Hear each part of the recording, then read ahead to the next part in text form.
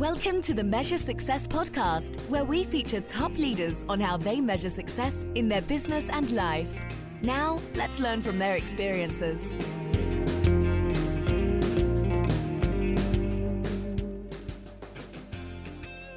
Carl J. Cox here, and I'm the host of the Measure Success podcast, where I talk with top leaders about effective strategies that inspire success.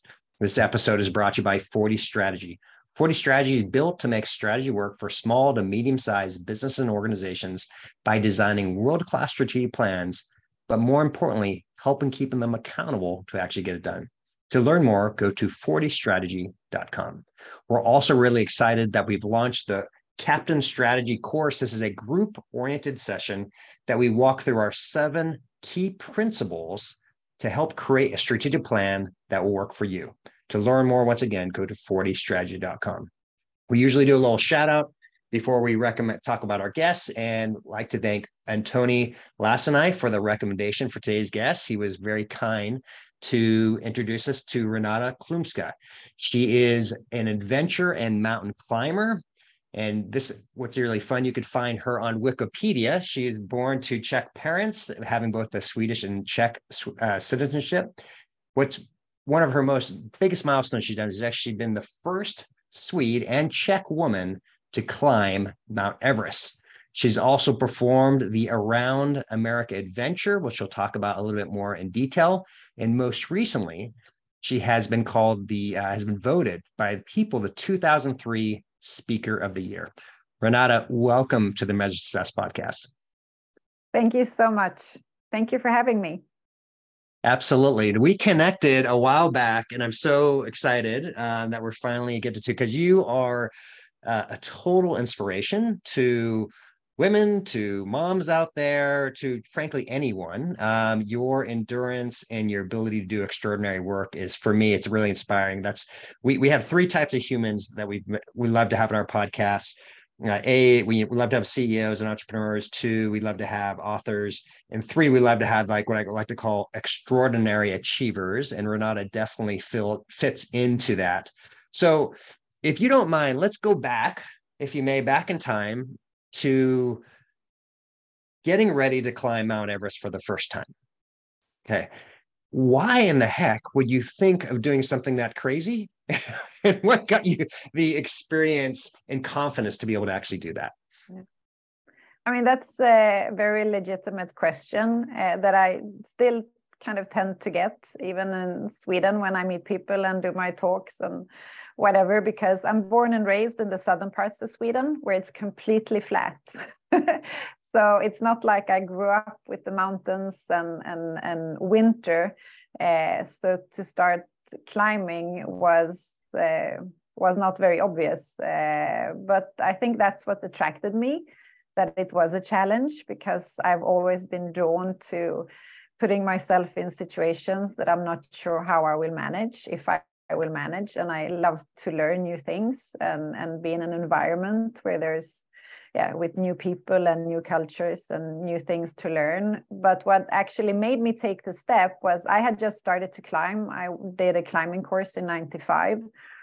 And then shortly after, I got the opportunity to become base camp manager for a Swedish expedition that was on its way to Mount Everest. And I think, going to Kathmandu and to Nepal and the Himalayas is a dream for many people. And when you get to base camp at the foot of Mount Everest, that environment in itself is magical in many ways. At least I think so. And you don't know how you're going to react. And for most people, I guess they come there, and it's a hard trek just getting to base camp. And you kind of feel like, okay, I've had it. This is enough. I've seen this. I've experienced this. But for me, when I got there, I just felt I wanted more. I looked up at the ice fall. I looked up at the mountains, and I could feel that magnetism, that attraction. And I met other climbers that didn't look like I had imagined, like, big, strong, muscular, hairy Eastern country put-shotters that I had envisioned. They looked like, the few women that I met I could identify with. So when I looked at them and I figured if they can do it, why couldn't I? If I prepare as much as they have. So that's where my dream was born. So from that moment you got on the base camp for the first time, how long did it take for you to eventually get to crest of Mount Everest? Well, from the day that I started climbing in 95, it took me 4 years. Wow. So I was in base camp 96, so 3 years. But okay. I also wow. had a fantastic teacher and mentor and partner. And I mean, if you have somebody in your surrounding, in your team, or a leader or a boss or somebody or a colleague, somebody who has the experience, has the knowledge, has the know-how, and they are generous and they can share their knowledge with you, and you are a hungry and inspiring person who wants to learn, I mean, you can do fantastic progress in a very short time, which I did. What was when you started training, what was some of the most difficult obstacles of you may physically and mentally that you had to overcome to help you have the confidence to actually climb it? I mean, I knew I had to learn about high altitude. I think that was what I was mostly worried about, because that is actually something that you can't train to. You have to just experience it and see if you have the ability to manage high altitude. It's said to be genetic, and different people react differently to high altitude. So that was something that I was worried about, and that was a big concern, that I might actually not have that capacity and I won't be able to reach those altitudes. Otherwise, I mean, I knew it was going to be hard work, both mentally and mostly mentally. But for me, I don't know, but there's something about uphills that I like. I like the challenge again. I don't mind the hard work. So besides the high altitude, which was something that I couldn't control, that's kind of out of my that's out of my control. So I figured if the other things, then if it's up to me, then I know I can make it. Of course, then you have the weather and there's other circumstances on the mountain that you can't control. But if I prepare as much as I can, then I felt confident that I can do it. Others had done it. Of course. Now, if you were at base camp for that long a period of time, you must have saw people having challenges or not being able to make the top, or even perhaps injured or losing their life, right, during that period of time. How did that impact you? When you saw that, wow, this is pretty intense, right, and event. Well, 96, when I was there as base camp manager, I mean, that's a very well documented season in Mount Everest history. There's been books written about it, movies, and because it was such a tragic year. I mean, more than 10 people died on the mountain, and many of those I had met. So I got a very brutal awakening and understanding of what can happen on a mountain. And for many people, maybe that would be a wake-up call, thinking I'm not going to do this, because it is dangerous. There are apparent risks, but also I saw that some of it could have been avoided, that not everybody were as prepared as they could have been. They didn't turn back in time. So I also realized that I have to prepare even more. I have to train even more. So I wouldn't say, I don't want to use the word grateful, but in a way I was thankful that I got to see that so early and didn't go into it with, pink eyeglasses and kind of seeing everything with this pink shimmer, thinking that it's all fun. So I got to see the consequences of going into it and not realizing what an uphill it actually is. You mentioned something of that concept of turning back, right? That some didn't have the wisdom, right, to recognize that it's time to turn back. I think of all of us, right? No matter what we're climbing, business, something in our personal life, there's times where we have to know it's smarter to turn back than to keep on going. The dangers of moving forward is more dangerous at the moment, right? To come back. But you're there, right? You're so close, perhaps, right, to getting to something. Was it ultimately the challenge that you saw that literally was life and death that helped you give that wisdom of you have to be wise enough to pull back when it's the right time? I think it's about already from the beginning having set your goal. What is my goal? Is it to reach the summit, or is it to come back down alive?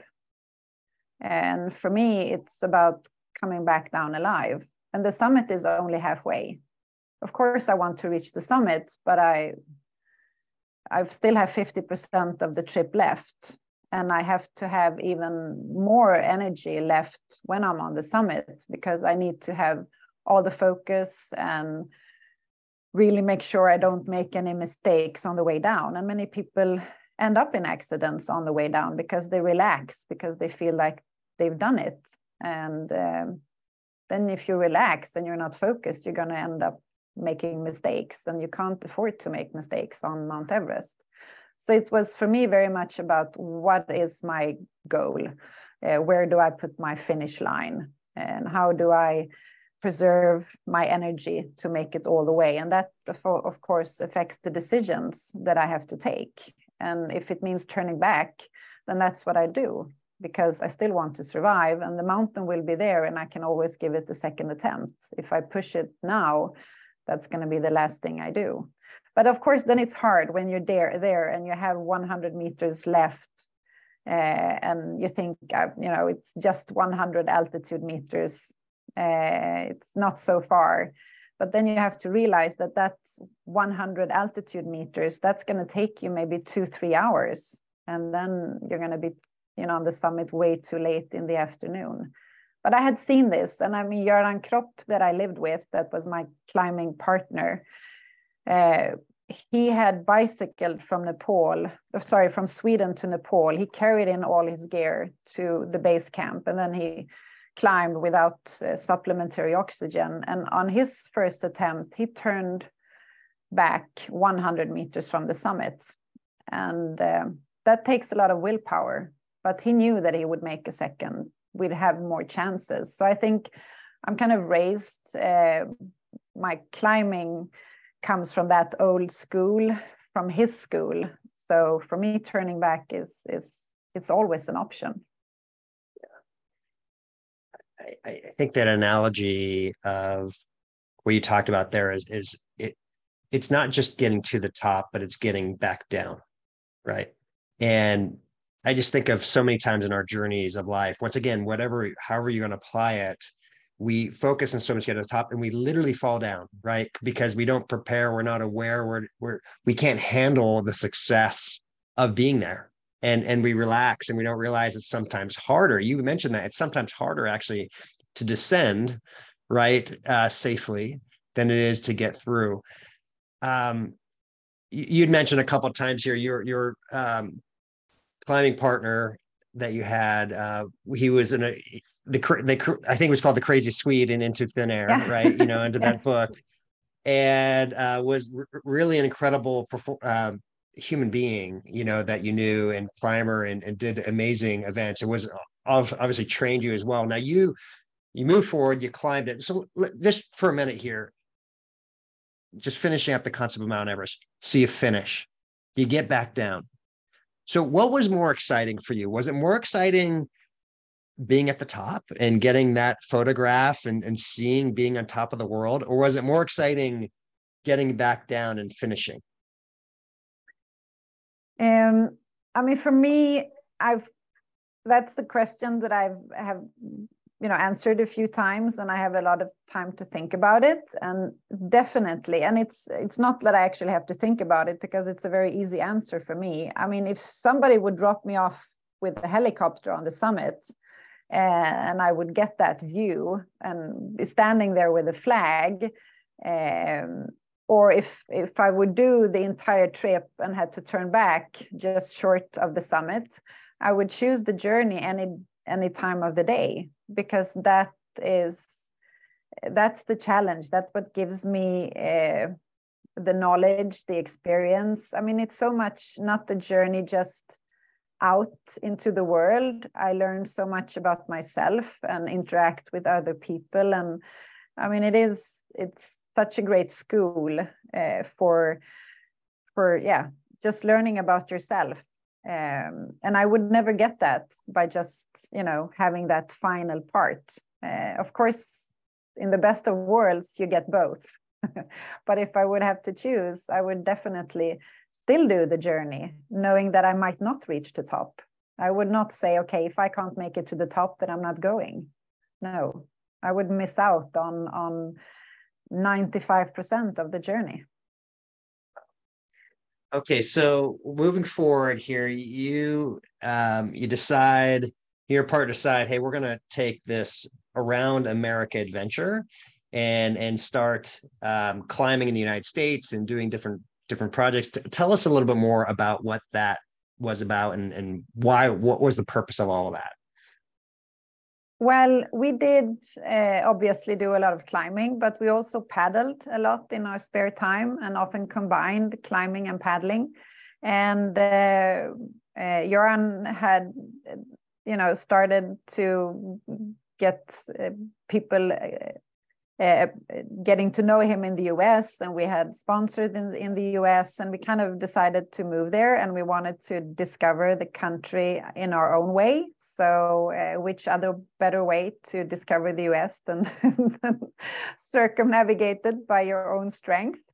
So that's the kind of this plan started to shape. And then when Göran died, I decided to continue with the expedition and the plan, because it was really a journey that I fell in love with, or the idea of doing this journey was something that I really fell in love with. I knew it was going to take a long time, but I just couldn't stop thinking about the project and completing it. Mm. And so how long did that take to go all the way through and to go through bicycling and kayaking? How long was that entire journey? I was out it took me 14 and a half months to complete. So 439 days and 18,200 kilometers. So I started in Seattle and I ended in Seattle. So I did, both the Pacific coast, along the US-Mexican border, intracoastal waterway, Gulf of Mexico, around Florida, all the Atlantic coast, and back again along the US-Canadian border. Wow. It's a fantastic country. I guess in one way, I can sometimes be a bit naive, but I think that's a strength, not always realizing what you're getting into, because then you would just focus on all the obstacles. And I'm kind of glad that I didn't realize how huge the lower 48 states are, because they're big. It's a lot of country to cross. It is a big country for sure. And I it's interesting. I've of course been here my whole life, and I still haven't been to all lower 48 states. I've been close to it, and you did it in basically a little over a year and a half period, which I think is incredible. I have to ask, and maybe this is an unfair question, what was the most beautiful part of the US that you saw? I mean, what I really love about the US is that it's such a variation. I mean, every state, every part has its charm. I love when we moved to Seattle, I really love that whole area with the Olympics, Mount Rainier, Puget Sound, the coast. I mean, there's the Cascades. It's just fantastic. And the climate reminds me a bit more about Scandinavia, because I do prefer a bit more, when it doesn't get too hot. So I kind of prefer the cold instead of heat. So, but even California and the southern parts of California and around Florida, even if it's warmer, and Louisiana, Mississippi, Alabama, I mean, that had its charm. The Atlantic coast, and then up in Maine, around the Great Lakes. I mean, I can't choose. It's just, I feel so fortunate to have seen so much of it, and really appreciate the variation. I mean, the mountains, the rivers, the plains, the deserts, it just has everything. And the people were so friendly. I mean, it kind of restored my faith in humanity in many ways. I was very well received. That's neat. That's amazing. So for many, and those two events by itself would be, okay, we're done. Meaning we've done enough, so to speak, right? And we've completed, and you did ultimately decide, you got married, you had a family, you have kids.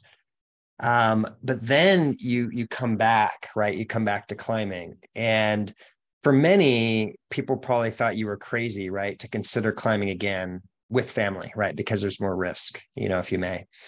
Tell me about that process of you getting back into climbing and dealing with what, if you may, people probably being not recommending, right, you to do it, and actually saying it's not wise to do it. How did you deal with that negativity, and to overcome that, to actually continue doing what I think for me, once again, I think you are such an inspiration for moms and for women by what you've done since having children. So if you could talk about that a little bit.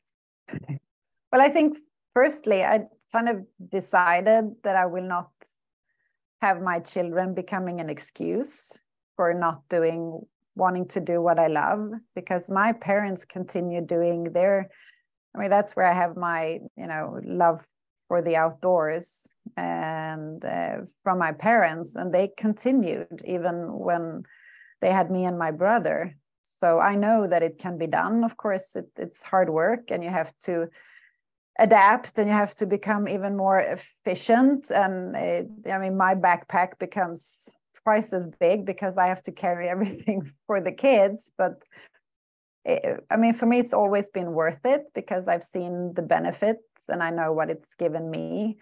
But I also realized how people would view it, especially when it comes to climbing,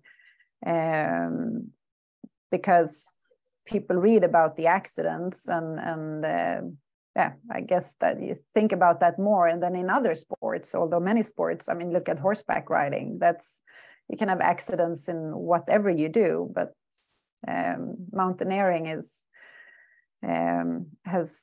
I felt that there would be those questions. So I kind of did it easy for me. I didn't tell anybody that I was going. So when I decided to complete the 7 summits, very few people knew about it, just a handful of people, because I didn't want to face those questions if I wasn't thinking about safety, or how I could leave children at home or whatever. And I just wanted to focus on climbing, because I knew that the children were they were having a good time, probably, thinking it's fun to be away from mother for a while, or that, just experience something else, and I could focus on climbing. And I was away for a very short period of time. People work, have businesses and are away more than I was on my expedition. So, but I just didn't tell anybody. Wow.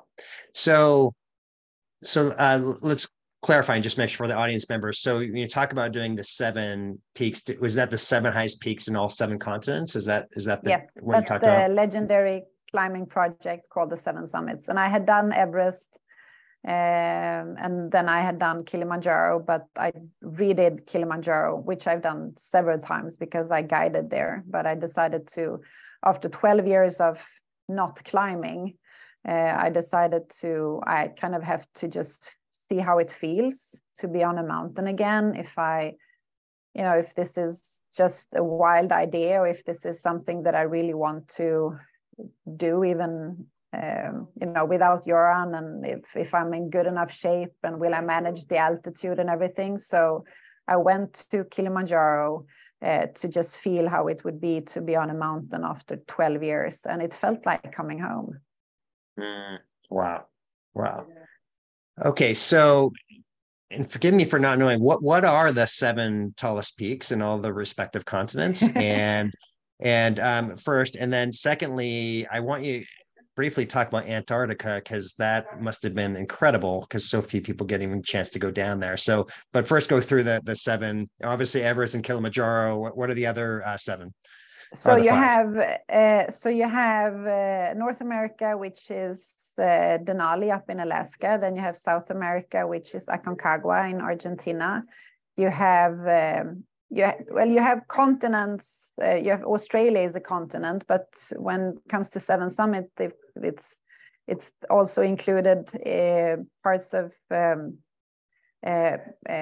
Indonesia and Papua New Guinea. So then you have Oceania, and then you have on Punta Yaya, there is a mountain called Karsten's Pyramid.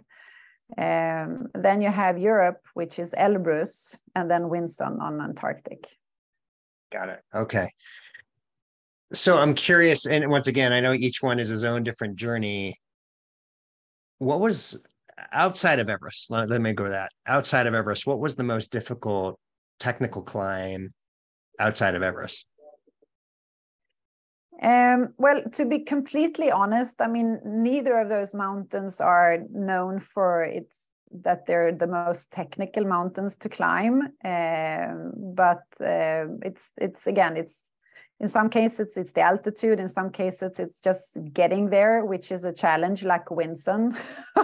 I mean, just getting to the Antarctic is in some ways harder than actually getting to the mountain. So they have all their different challenges. And some people underestimate Aconcagua, because you think about it, that it's just below 7,000 meters, but it should be thought of as an 8,000 meter peak. So and that's what I love about the 7 summits, that they're so different, all these mountains. But which one would be the most technical? Well, that would be Karsten's Pyramid, because that's a mountain where you actually do rock climbing. I mean, it's technical in that sense, but also a lot of fun. Wow. That sounds absolutely incredible. So, when you were in Antarctica, I mean, how long? That seems like that would take a while, right, to get there. First, I mean, you're first of all completely on the other side of the world. You're home, right? So you got to start with that. I did Aconcagua and Winson back to back, and I did the 5 mountains that I had left. I did fall of 2014, so I did 1 mountain per month to kind of be able to make it faster, because I didn't want to spend too much time away from home, and I wanted to, stay acclimatized. So that was one of the reasons why I decided to do them so quickly. So I went from Aconcagua directly to Mount Winson. And did you get through any of those without any significant injuries? I mean, I can imagine you got through, or did you have injuries along the way as you're going through those travels? All fingers and toes left. That's good. That's perfect. Okay, so one of the things I'd love you to talk about, you just recently did a challenge of getting up in the morning and walking, and this is how you attribute yourself to, I think, mentally and physically staying in shape all these years. You had this, I think, something you do consistently. I'm not sure if it's every day you do it. Why don't you talk about this habit, this often daily habit that you do to just get yourself up, keep mentally motivated, and you found actually was really critical and helpful for you to ultimately get back to mountain climbing? Well, for me, it's very much about having time to, well, first of all, being physically active. That's so fundamental for me I don't necessarily have to feel that I'm, super strong or super fit, but I want to feel healthy, and I want to feel that my body is, responding in the way that I want it, and to kind of keep, well, I guess, kind of a good not falling underneath a certain fitness level, but I don't want to spend 4 or 5 hours in the gym every day. So then it comes down to consistency, to actually doing something every day that still works with how my life looks, with running business and having kids and wanting, to have time with friends and all that. So I've always been much more of a morning person. So I've always trained more in the mornings, but to kind of fit that, to not, if I had booked a lunch workout, then there was so often that I didn't do it because some meetings got prolonged or whatever.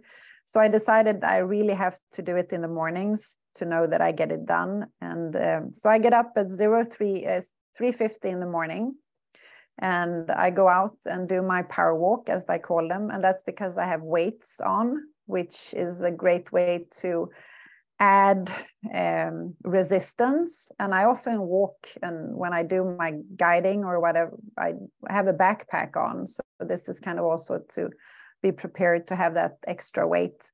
And I walk for 45 minutes up to an hour. And besides that physical activity, just to be outdoors in nature, and to have alone time for myself and for my thoughts, and to be able to reflect, to be able to go through a presentation or go through a meeting, or just go through, whatever feelings and emotions might come up, is a fantastic way to clear my head, my thoughts, to recalibrate, and to prepare for a new day. And then I come home, I wake my kids, I have my morning with them, and then I've already had like 4 hours of, I'm 4 hours ahead when everybody else wakes up. That's amazing. And I know you recently, this is one of those things you challenge people from time to time, right? To get up early in the morning, do this workout, but it's for you, once again, it's a great way to, I love that, mentally and physically, you're consistent with it. And you carry it. I think one of the differences from a lot of other people is you carry some resistance, a body pack weight, to effectively help, to make it tougher, if you may, right? A little bit more difficult than typical. So go ahead. Sorry. Oh, go ahead, please. No, but to be physically active, it's scientifically proven that we're going to feel better with ourselves if we are active. And it can be 30 minutes per day. And I think not everybody can afford, going to the gym and buying expensive equipment. But if you're out walking, power walking, you need a pair of comfortable shoes. You can do it anywhere, in the city. And there's actually no room for excuses. It's about getting up 30 minutes earlier per day. And that's going to make you feel and perform so much better. And of course, it's also about discipline, and to discover that you can do it. It's a mindset. It's about attitude. And to get that response from people, like now when I had the Renata challenge, that, sometimes they need somebody just to nudge them and to give them that extra carrot, and to have somebody to do it with. And then hopefully they've discovered how well they feel afterwards, and then they continue by themselves. I love it. I love this. I love the concept of the simplicity of it, but at the same time, the need to be consistent, right? And to help move forward. And I've got to imagine you're walking, it's pretty much dark every single time, right? Except perhaps certain times of the year. So you just get used to, do you have a headlamp that you use I have a typically, or a headlight. flashlight? Yeah, I have a headlight. Yeah. And up in Sweden, there's no excuses. There's a lot of snow and ice, a good time of the year that you have up there, right?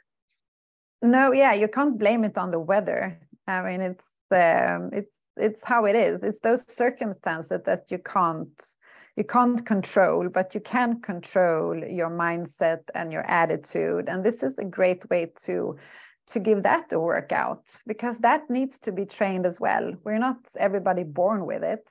For some people, it is a bigger uphill. Some people love physical activity like me. For some people, it's a struggle. But if you do it for a long time enough and you see the benefits, then it becomes a routine. And eventually, I think you can't not do it. I mean, if I have a very intense period and I'm traveling a lot, I don't do my morning walks. I can feel it in my energy level that I mean, it's one thing being tired physically from doing an exercise, but mentally I get charged. I get more energy. If you're lying on a couch, you're going to get tired both mentally and physically.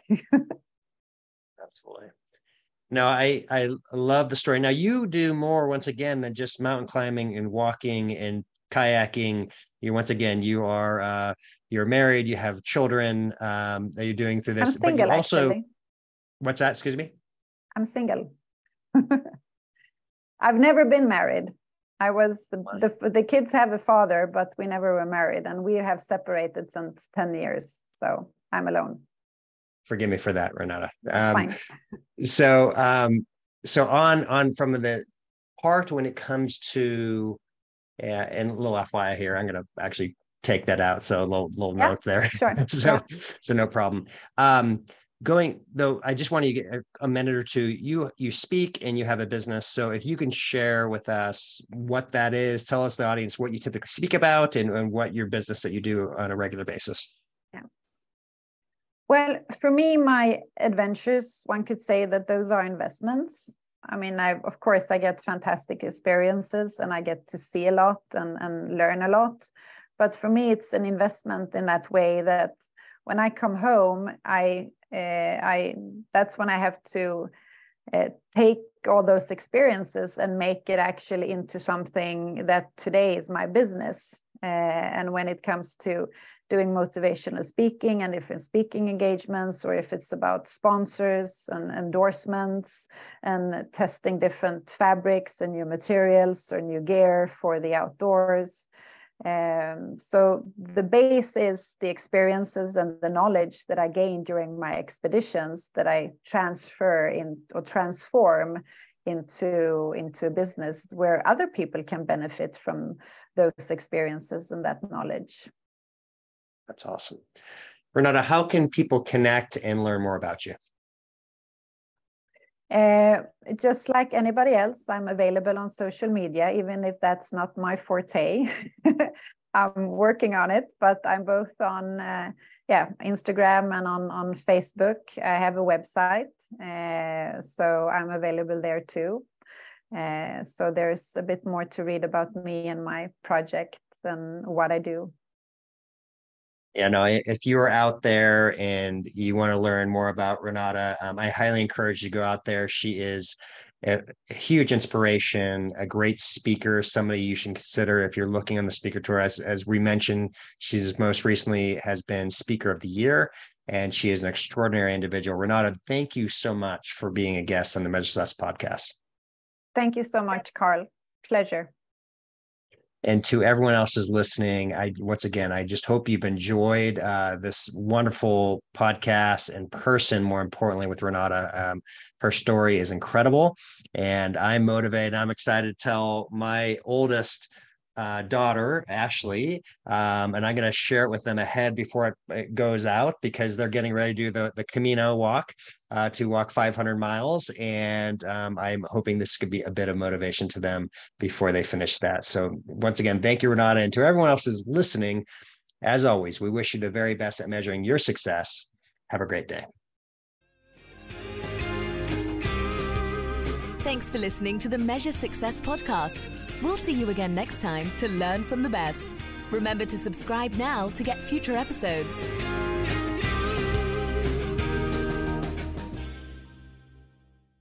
You love podcasts, the stories, the laughs, the unexpected turns. But when this episode ends, the silence starts. Not anymore. Audiobooks.com turns that silence into your next great adventure. With over 450,000 titles, from bestsellers to hidden gems, your love for listening just found its new best friend. And because you already know the joy of audio, we're giving you 3 free audiobooks to start your journey. Imagine your favorite podcast, now with unlimited episodes. That's audiobooks.com. Keep the story going. Sign up for your free trial at audiobooks.com/podcastfree today. Because for podcast lovers like you, the end of an episode is just the beginning. That's audiobooks.com/podcastfree.